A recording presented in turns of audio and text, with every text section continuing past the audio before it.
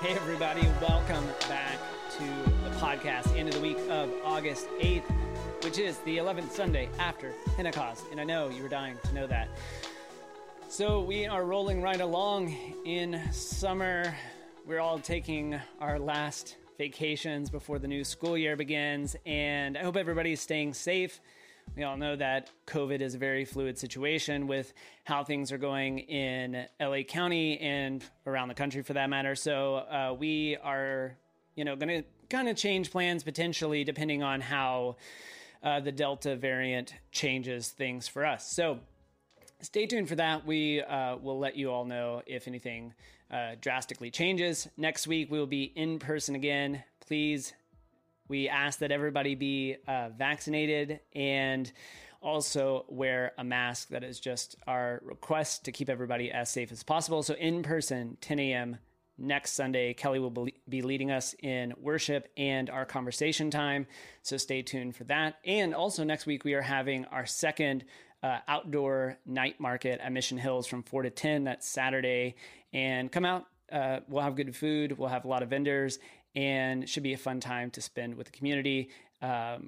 That you don't have to wear a mask. It's an outdoor event. So we're kind of asking all the vendors to have sanitizer and to wear masks, but do not have to wear a mask if you're just a guest to that. So I think that's all of the announcements for this week. This week, we are rolling right along in John chapter 6, starting off where we left off in verse 35 from last week.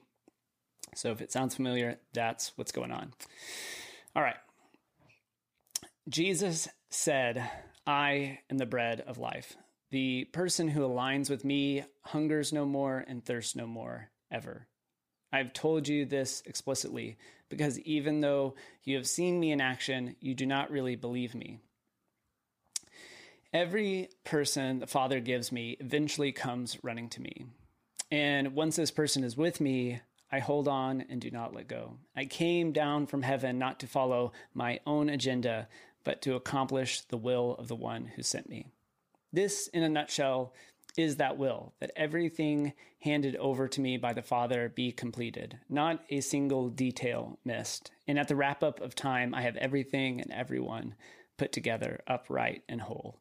This is what my Father wants, that anyone who sees the Son and trusts who he is and what he does, and then aligns with him, will enter real life, eternal life. My part is to put them on their feet alive and whole at the completion of time." At this, because he said, "I am the bread that came down from heaven," the religious authorities started arguing over him. "Isn't this the son of Joseph? Don't we know his father? Don't we know his mother? How can he say, 'I came out of heaven,' and expect anyone to believe him?" And Jesus said, "Don't bicker among yourselves. You're not in charge here. The Father who sent me is in charge. He draws people to me. That's the only way you will ever come. Only then I do my work, putting people together, setting them on their feet, ready for the end. This is what the prophets meant when they wrote, 'And then they will be personally taught by God.' Anyone who has spent any time at all listening to the Father, really listening and therefore learning, comes to me to be taught personally, to see it with his own eyes, to hear it with his own ears from me, since I have it firsthand from the Father. No one has seen the Father except the one who has his being alongside the Father, and you can see me. I am telling you the most solemn and sober truth now. Whoever believes in me has real life, eternal life. I am the bread of life. Your ancestors ate manna in the desert and died, but here now is bread that truly comes down from heaven. Anyone eating this bread will not die ever. I am the bread, living bread, who came down out of heaven. Anyone who eats this bread will live forever. The bread and I, present to the world, so that it can eat and live, is myself, this flesh and blood self." The word of the Lord. Okay, that was a rather long lectionary. The lection has a few of those verses taken out, and I just threw them in so we could get the whole context of that story. So here we are talking about more bread of life discourse stuff. We talked about it last week. Jesus's enigmatic words, "I am the bread of life." The person that aligns with me will not hunger, will not thirst. And he, in this part of the story really expounds on that. And we feel the scene shift from the group of people that were looking for him last week to the religious authorities who are questioning here. And most of us know that many times these stories, like those in John 6, are, I think we could fairly say, used by religious people to argue for the exclusivity of Jesus, in how it's a very, what he's saying here sort of sounds narrow, when in actuality, I think what we talked about last week is that Jesus is making some radical claims about his kind of unbound universality, if that makes sense. The way that I personally like to think about some, at least just on the surface of it, like the universal significance of Jesus, I think is probably a little bit different than the way some traditional forms of Christianity would talk about the importance of Jesus, which is usually in terms of salvation, a sense of God's divine plan for a person's life. It's very self-focused. It has a lot of times something to do with like a tribal-like chosenness to a particular religious or social group, so you get a sense of belonging there. Or it has something to do, like Jesus is significant because it has something to do about developing a really tight religious belief system or dogma, or even like behavioral expectation from God or what that particular religious group has as the expectation that they place on the person, the individual, for behavior or belief. And I think sometimes that's why traditional forms of Christianity would point to Jesus and see something very exclusive, or would say that, okay, this is why Jesus is significant, because it leads to these very definite individual things, whether salvation, religious belief, or the sense of chosenness that an individual gets for sort of quote unquote believing in this stuff, which is a word in the English translation that's thrown around a lot in John, which we talked about earlier in the year when we were talking about this gospel. And what is the nature of belief, and how does that function in our life, especially if we're not looking through the lens of traditional Christianity, that the significance of Jesus is something different than what I've just laid out. That the importance of Jesus, it seems to me, if it produces nothing more than some thoughts we have, or some behavioral changes, or our attachment to a certain group of people, then to me, Jesus honestly isn't that interesting. If that's all it's producing, dogma, chosenness, and a behavioral change, that's just not that interesting. I mean, I think it's important to examine this passage as Jesus is talking about his identity. And we had the group gathered last week around Jesus after the feeding of the 5,000, and they have kind of this like curiosity to them, and they're asking about who he is and what he's doing and how they can get in on it. And then we have this group of religious people, religious authorities around him, really questioning in a more skeptical or disruptive way about who Jesus is and what Jesus's identity, purpose, and honestly meaning is. And we know that the author of the Gospel of John is conveying this, not quite 100 years later, but at the end of the first century, the beginning of the second century, is when the Gospel of John is sort of unpacking for the community who Jesus is, why he's significant, and what his mission is for the early Christians in Rome at the turn of the century there. So I think it's important for us to read this passage and really wrestle with the question, why is Jesus significant? And maybe that's something that we can talk about on Sundays, really the question, why is Jesus significant? I think it's a question that honestly a lot of progressives struggle with, because many of the assumptions that I was mentioning earlier that we have about Jesus, or what a lot of traditional Christianity says this is why Jesus is important, are no longer held in the same way by many quote unquote progressive Christians, post-Christians, deconstruction, whatever you want to call that form of non-traditional Christianity, we really struggle with the question, or sort of maybe avoid asking or articulating why Jesus is important or significant, because our experience in evangelical or traditional Christianity, Jesus is significant because he's tied to those things like salvation, belief, dogma, and behavior. So I was laughing at this and thinking about this question this week as I was reading this text for the lectionary, as I was running past this building that's pretty close to the church, and I noticed there's this massive fence that goes around this property, and somebody had professionally covered up all of the crosses, like dozens of crosses that are on every link of this wall that go around. So they covered up all of these crosses, and then they put a black plastic trash bag on the cross that sits on top of the building. And I was just laughing because I was like, wow, in some ways, like, I think we, like when we don't know what to do with Jesus or Christianity, or we still feel compelled by something, drawn by something beautiful within the tradition, but we're not quite sure how to articulate it.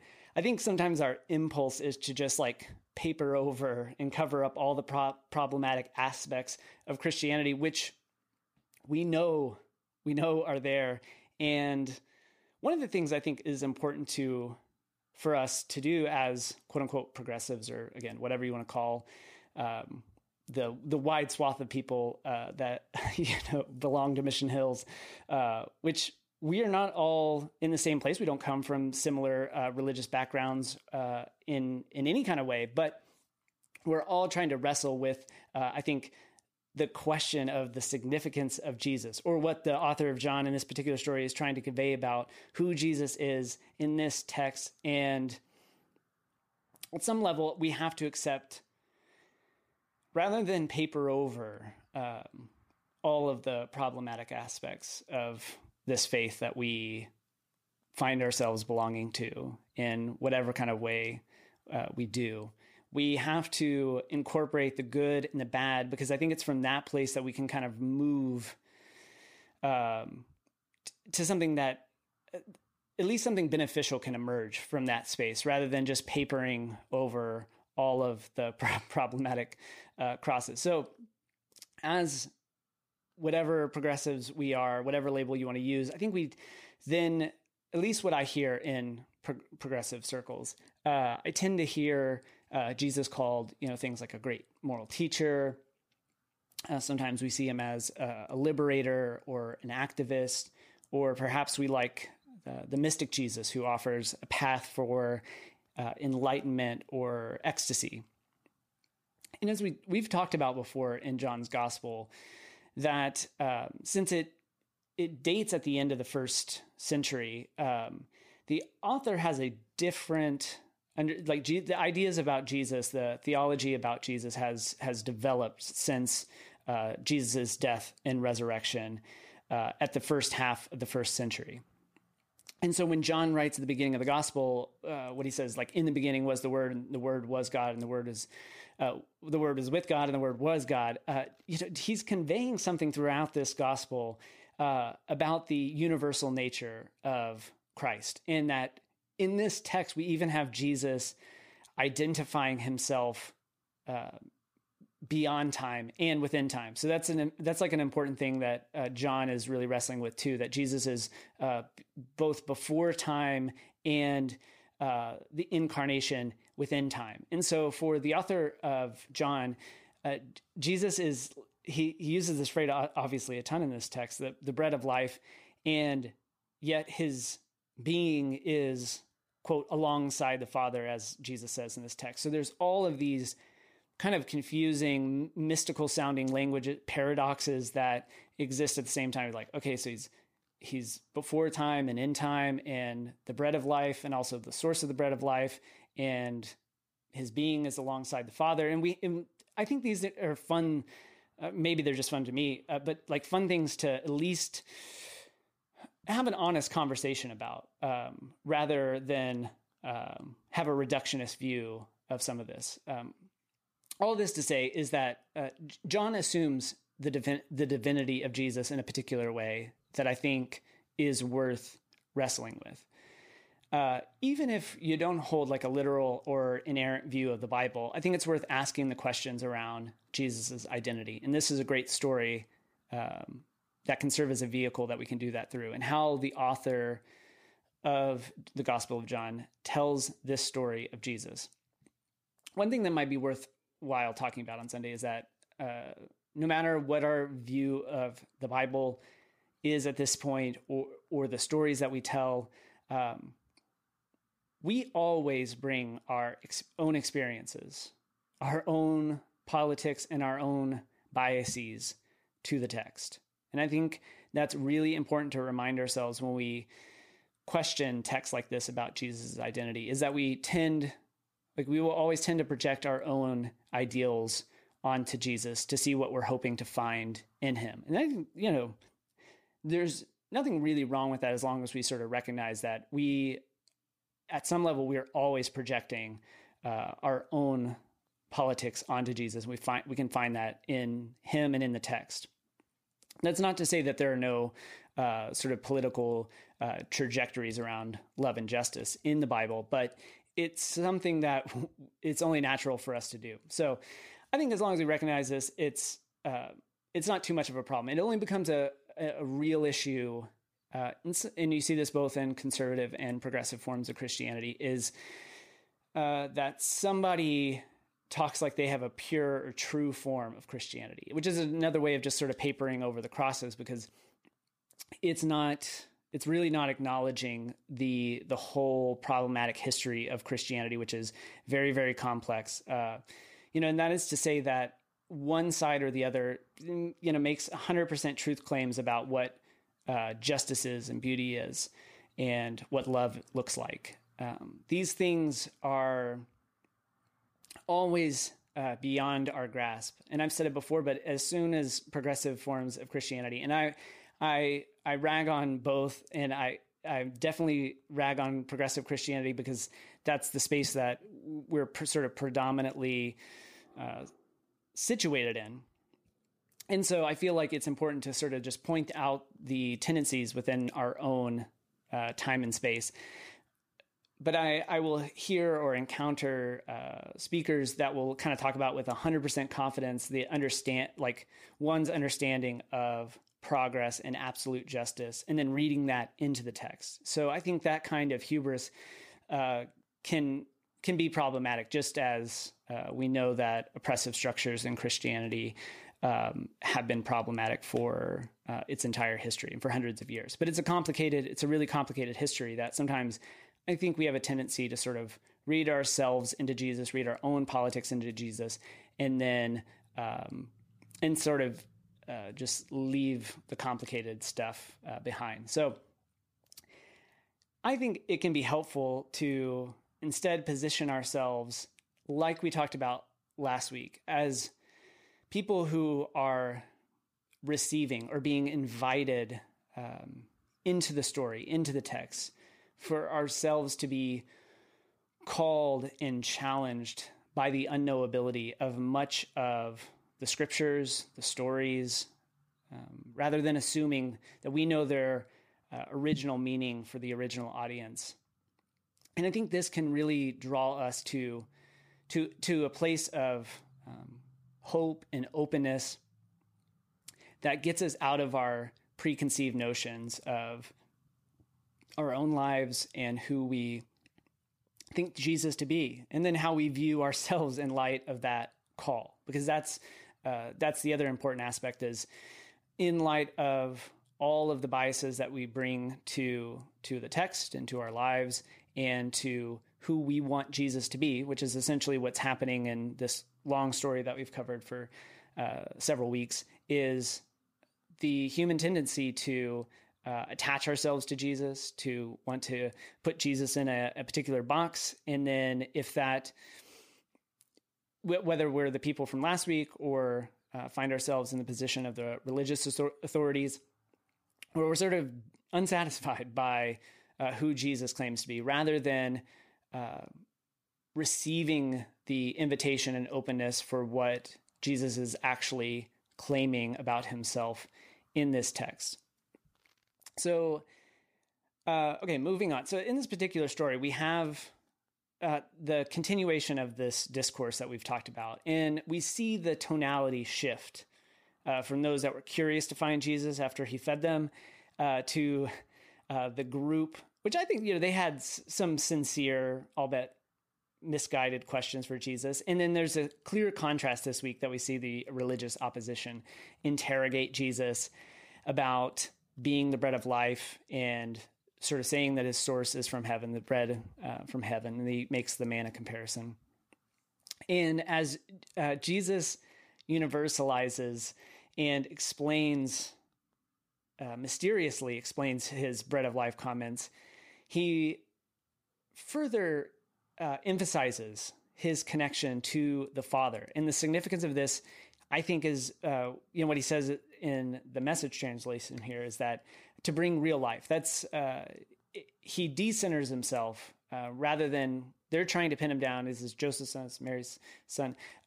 And he doesn't make self-identity claims, right? He decenters himself in the sense that he's saying, well, it has to do with connection to what the gospel and he call the Father, right? The connection to the Father for the purposes of bringing real life, eternal life. And then that is emphasized, we know, in the Gospel of John, broadly speaking. And I think that it's so interesting that it's incredibly universal, that he even mentions the completion of time, like almost situating himself outside of time. So this takes his bread of life comments from last week, which we carried over from this week, further to tell the people gathered that he's come down from heaven, like the manna in the wilderness, which is something they brought up last week to him, that he is actually outside of the entire concept of time. So they're trying to pin him down. You're from this family structure.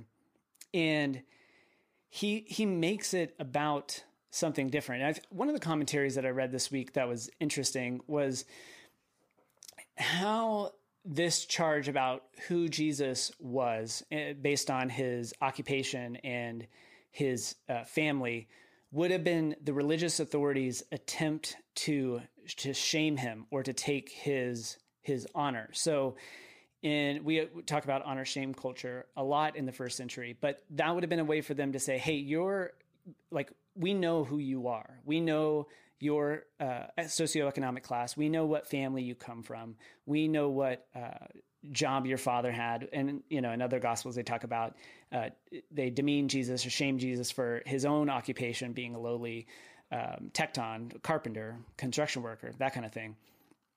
And instead of sort of asserting his own self-identity claims, he decenters himself, both saying that his source of authority comes from God, and actually I'm situated beyond time and within time. Anyway, I think this is profound because Christianity and Western culture broadly, we measure each other in similar ways, whether that's systemic racism, whether that's socioeconomic status, what country of origin somebody is from, all these things that are ways that we shame and take honor away from human beings created in the image of God based on systemic class categories.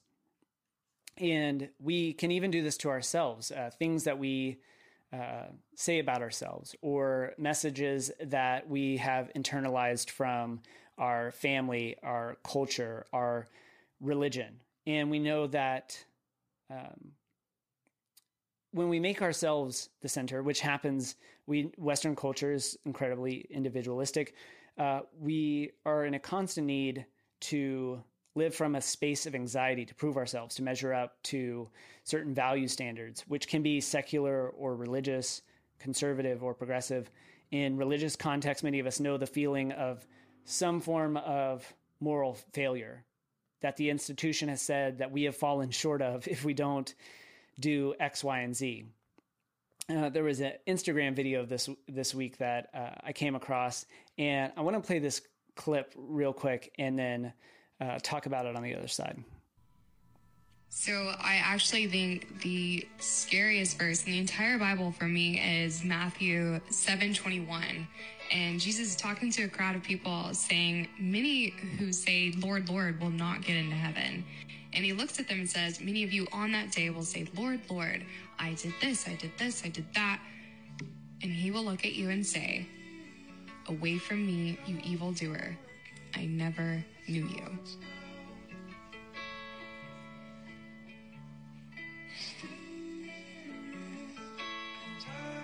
That sucks. Okay, so this is on a sort of a funny Instagram account, but I am not sure if this individual is serious or where the video clip comes from, but it gives us a sense of what evangelical shame sounds like and feels like. And it might be something that a similar thought or position that you have been in the past, but I think it really illustrates that how religion still shames and creates moral behavioral expectations and then projects them onto a big other, a God that is judging the individual. Again, this is an individualistic society. Christianity is broadly an individualistic faith because it has been reduced to whether or not individual soul is saved so they can go to heaven or hell. I mean, that's the reductionistic stream of a lot of Western Christianity. And this is obviously incredibly harmful. And different forms of this can exist in progressive Christianity or consumer spirituality, because it's not free from this cycle of shame, because it still centers the self to perform, achieve, or work for some sense of goodness that we feel is absent or could be attained by another retreat or church service or book or seminar or podcast or whatever, that this sense of like lack or absence, that the goodness is not inherent. And we often feel like there's this, like a well of anxiety that I think can go unnoticed, that takes us back to a sense of shame that we are not accepted, loved, and embraced by God without the need to do anything. So in this, whether it's secular, religious, conservative, progressive, when we continue to make attempts to validate ourselves in this way, to attach our identities to something so that we can get some sense of validation that we're seeking, whether that's from others or whether that's from our perceived sense of what God expects from us. What Christ is saying here in this text, and Kevin made a great point to bring that up last week, that there's an interesting notion in the Gospel of John that it's not so much the historical Jesus talking in the Gospel of John, but Christ talking. And Christ is bringing the people in this story to what I would say is like a different kind of consciousness, a different way of thinking about their sense of self, decentering even Jesus's own identity, because he's not self-identifying to like identifying himself to this is what I do, or hey, didn't you know I fed 5,000 people yesterday? He's bringing it back to Christ as the center. And maybe you've heard Dietrich Bonhoeffer has a great book called Christ the Center. And I think that's an interesting way to look at this text and to at least understand. We talked about last week about receiving and the posture of receiving, being one of innate vulnerability and letting go. It's something that we can't muscle ourselves, because when we start to muscle things ourselves, we go right back into some form of like ego attachment to the things that we are doing, whether that's certain moral behaviors or we're trying to seek validation from something. When Jesus is saying, like the bread is here. The bread is here. It is already given. And it's in this mystery. It is in this beauty. It is in this, this dance of unknowing where you cannot pin Jesus to any one thing. You cannot project our own egos and identities onto Jesus, our own politics or whatever onto Jesus, where we feel like we need to then measure up to that ideal, that form, that expectation of whatever that projection Jesus sort of expects from the people. It's from that place of mystery and unknowing where we can actually receive grace, where we can actually receive acceptance. And patron saint of Mission Hills, Father Richard Wirt, he talks about this in terms of prayer and in terms of silence, letting go, however you want to say that, and how we can attach our egos and we can attach our identities onto anything. He says, like, as soon as you realize you're praying, you're not praying, right? It's like you can do so many things for God and be the furthest away from God that you've ever been. It's like in the space of presence, being, silence, something as simple as the bread of life, the manna from heaven, the what is this, the curiosity. It is from that space of unknowing and acceptance, what Thomas Merton called the palace of nowhere, the nothing here, the nothingness, the absence. It's in that space of grace, of acceptance, when we're not trying to seek validation. We're not trying to make any kind of definitive statements, that we can actually live from that space. We're not driven by, like last week we talked about how technology plays such a role in the modern life and the anxieties that come along with these tools that we use every day. I mean, my phone is in my hand all the time, and how that is not a neutral tool. The theorist Marshall McLuhan had this phrase that we shape our tools and our tools shape us. And we think of things, the technologies that we use. We talked about security cameras last week. We talked about we can use phones. That these are not. We think of them as neutral tools, and we don't realize how they actually change our engagement with the world. They don't even change. Not only change our behaviors, but they are like changing our consciousness at some level. That we are identifying and using these technologies at such an intimate level that they are changing our behavior, ideologies, and identities. And I don't think that we can talk about that on Sunday, but I don't think that is an overstatement. That has to be challenged by this gospel of acceptance, by Christ the center, whether that's the anxiety that comes from social media or just all of the pressures of modern life. If you haven't started the show on HBO, White Lotus, I cannot recommend it enough. I would love to talk about it on Sundays because I think it's one of the greatest examples of the anxiety that different kinds of people are unconsciously driven by. And yeah, I would love to talk about it on Sunday or a Sunday in the future. I probably don't have enough time to bring it up here, but there is this one scene where there's a family that's on vacation. They're at the beach, and all of the family members are completely absent from the experience of being on vacation together. They're together, but they are not together at all. And maybe you have a similar experience like this, or something pops into your mind where you've been with a group of people and everybody is together, but nobody's together.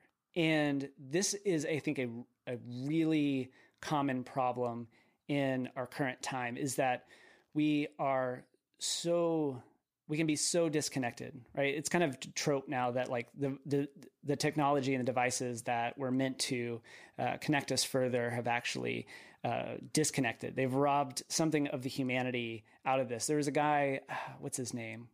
I forget his name. I'll find it, maybe put it in the show notes. But he was talking about how Zoom has, in this Zoom world, has robbed us of the humanity because we see the body on the other side, but we're actually changing the way we behave because we're sort of self-conscious about how we're perceived on the other side of Zoom. So it sort of changes the way that we interact with each other because we get to see ourselves as we're looking at other people. And oftentimes we're so self-conscious of how we're being perceived when in person, we are just a body. We're not so, hopefully we're not so self-conscious of how we're being perceived or how our body looks in conversation. But on Zoom, it changes the dimension of how we actually interact with people. And something about our humanity is lost in that kind of world. And so I'm just thinking about all the ways that our behavior changes, the self-centered nature of our society, even though, I'm not saying that as a way to sort of like rag on modern society, but if we just look at our inability to be present with one another, our inability to be present with ourselves, the inability for us to hear God's word of true grace and acceptance, because we're constantly trying to validate ourselves in different kinds of religious ways, cultural ways, political ways. We're constantly seeking some sort of validation from other people or even the church. We see this in progressive Christianity a lot, that people can even come back to sort of a different form of Christianity. But one of the reasons, maybe even unconsciously, that they're coming back is they're still seeking some form of validation when Jesus is actually saying the bread is already here. Like, you already have it. We even have this kind of invitation to presence in the Lord's Prayer, like, your will be done. And even in this text, Jesus says something very similar about God's will being done in him. And this is not how a lot of Christianity might point to it being some sort of like predestination thing, like there's this absolute plan for a person's life. We're not talking about that. But it is actually, again, Christ the center. Christ the center in the space of presence, in the space of being, your will be done. Decentering ourselves as as if we were the center of the story, as if we were the center of the universe. Thomas Aquinas, Catholic saint, said, goodness and being are the same thing. So maybe some thoughts to wrap it up. Jesus' identity is grounded in this kind of mystery. I think we lose something if we try to come away with kind of definitive statement about what Jesus is saying about his identity here. But his identity is grounded in this mystery, beyond time and in time. The materiality of the incarnation, the materiality of the bread. That from this kind of acceptance, that from this, there was a quote by Bonhoeffer that I wanted to read. Let's see if I can find it. He says, we do not mean that we know something before or about what or who God was apart from Jesus, and then applied it to Christ. All that we are able to say about God is that we have gained by a glance at him. I like this idea of a glance, an unattached notion of Christ, of grace being freely given and creating the capacity to step out of the center ourselves and to freely receive, to be able to say, your will be done in a different kind of way, to be able to sit with that kind of deep presence, belonging, acceptance, that Christ cannot be claimed, but it creates space for this kind of mystery, something that claims us, calls us, inspires us, not in a way that we can then reattach our own identity to that, but it changes the experience of our lives, our consciousness, so that we can continually be reminded that it's only a gift that we can accept. And that decenters, hopefully, ourselves at as the center of this thing. It's only a gift that we can accept.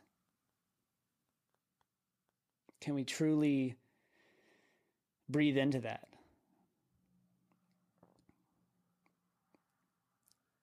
And that's, not to be like, in a cheesy way, but just breathe into the presence of that. That, like Aquinas said, that goodness and being are the same thing. Just bread for this moment, breath for this moment.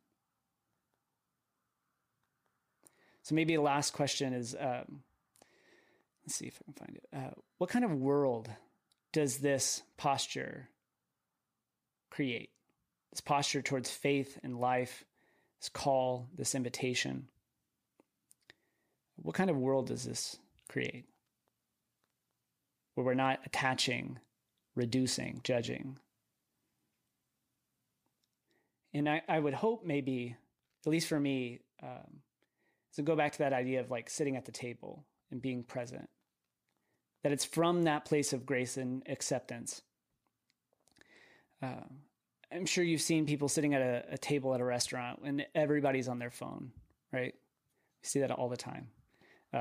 Sure, I'm probably guilty of doing it from time to time. Like, we have a really hard time just sitting at a table with the people that are around us. And the table is a powerful image in the Christian tradition. So maybe as we move from self-centeredness to a kind of Christ-centeredness, we can ramp up this story by thinking about the fact that we might realize if we sort of accept the gift, if we can kind of continually accept this gift and move from that space of self-centeredness to Christ-centeredness, we can see that there's plenty of bread to go around. If we are willing to sit at the table, with presence and gratitude, so we understand that we are not ourselves a sinner. And if Christ is a sinner, and if we live and taste from this place, the invitation of grace starts to make more and more room at the table. Okay, I think I'll leave it there for this week. Hope to see you on Zoom on Sunday at 10 a.m. and then next week in person on August 15th at 10 a.m. as well. And as always, as we approach this week, may we love God, embrace beauty, and live life to the fullest. Be well.